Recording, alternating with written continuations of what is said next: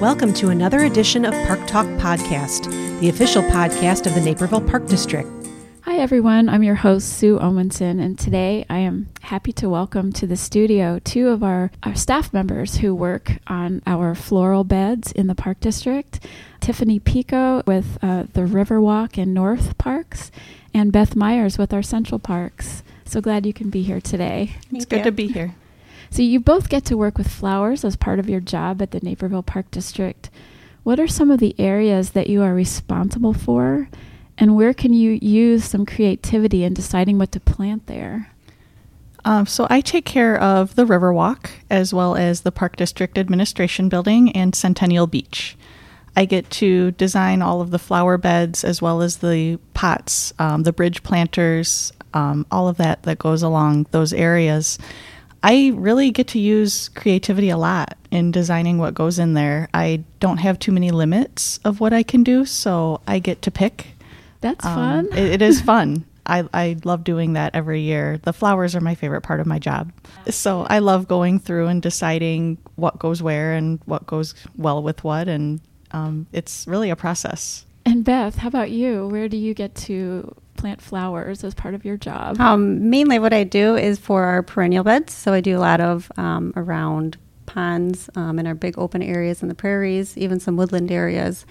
So that's a little different than the annual beds. Annuals, you kind of have a blank sheet every year. You start over. Yeah, get to start over. So the perennials, you kind of just keep adding, but it's kind of fun. You get to keep it changing as well.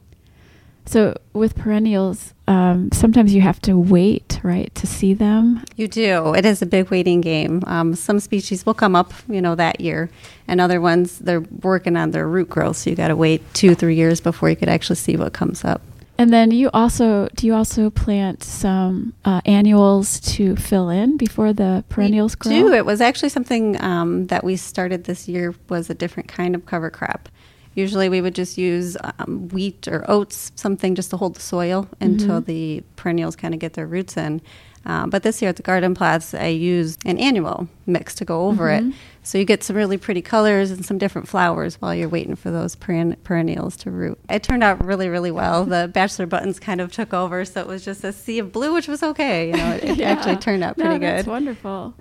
And Tiffany, do you have a theme for the Riverwalk every year as far as color?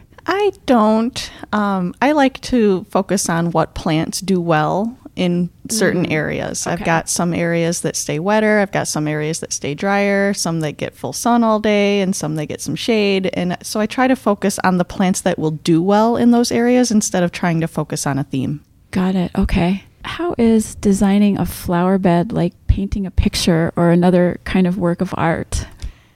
It is very much like painting a picture in terms of color combinations. You're trying to come up with things that'll go well together, where you might get a pop of color here or there with a sea of another color behind it. So it's very much like painting a work of art. The only difference is that plants are always changing. Some of them grow bigger than others. Some might bloom at different times than other ones. So you kind of really need to think about the plant itself and how it's going to be in the future. When you're doing a work of art, you see it right there immediately. Right. And when you're planting and you're planning for something, in Beth's case, sometimes 3 years out, you really need to figure that part out, what it's going to look like in the future instead of what it looks like right now. Even season-wise, you have your spring, so things bloom in the spring, so you got to make sure you got good colors in the spring. And then later on in the summer and in the fall, you got to make sure that you actually have something blooming. It's a lot of planning. It really is. It's a lot of figuring. You really got to know your plants and know when they're going to bloom and what the colors are and how tall they are. That's a huge one, too. Do sometimes the growing conditions cause the plants to grow taller than you expect? Yes. Every year's a little different, and that's what makes our job exciting. Oh, and that reminds me of tulips. How many tulips do we plant as a park district? Along the Riverwalk and the administration building, I ordered 5,200 for next spring.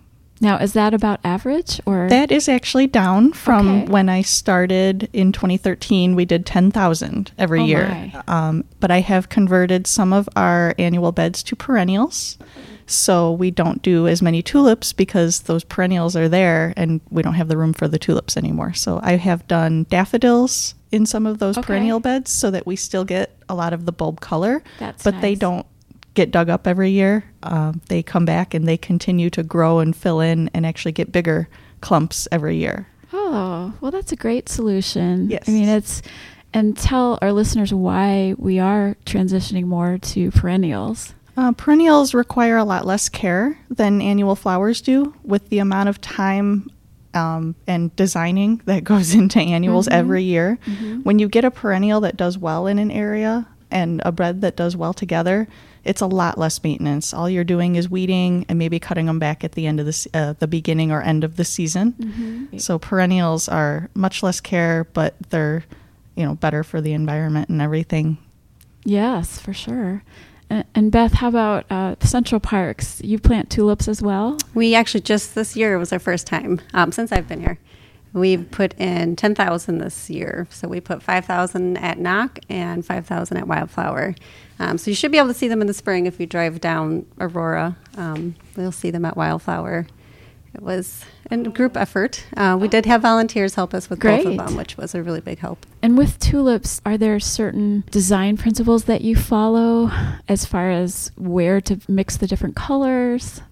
I typically try to pick something different every year. I will go through the catalog of the flowers that I use, and a lot of them have pre-blended colors together, which helps me out a lot because they come that way in the bag and they're already pre-done for us. Where I plant tulips, the beds are a little different, and I've noticed that some years some of the tulips come up a little later than others, depending on how much sun they get or how much water that soil will hold.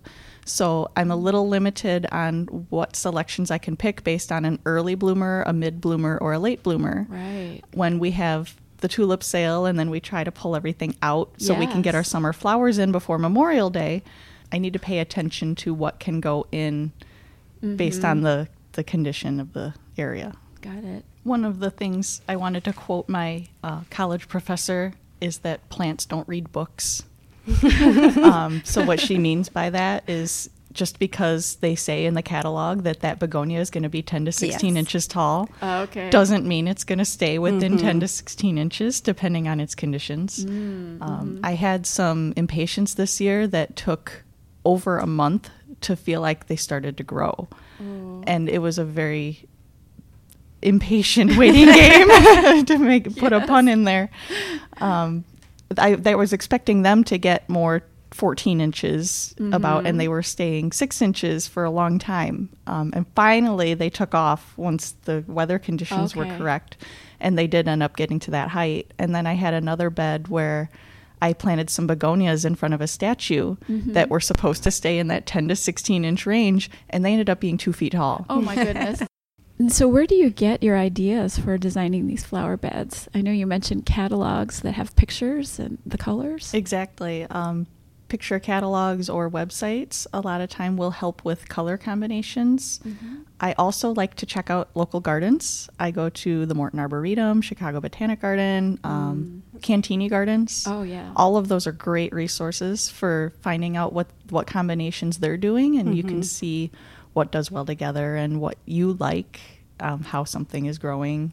And I don't always copy what they have, but sometimes I look at something and go, oh, I wouldn't have thought of that. And then I can bring that idea back here and put it to use with what will work in my area. Right. Oh. And How about you, Beth? I feel like wherever I go, I'm always looking. Take my kids to a park, and I look at their flower beds.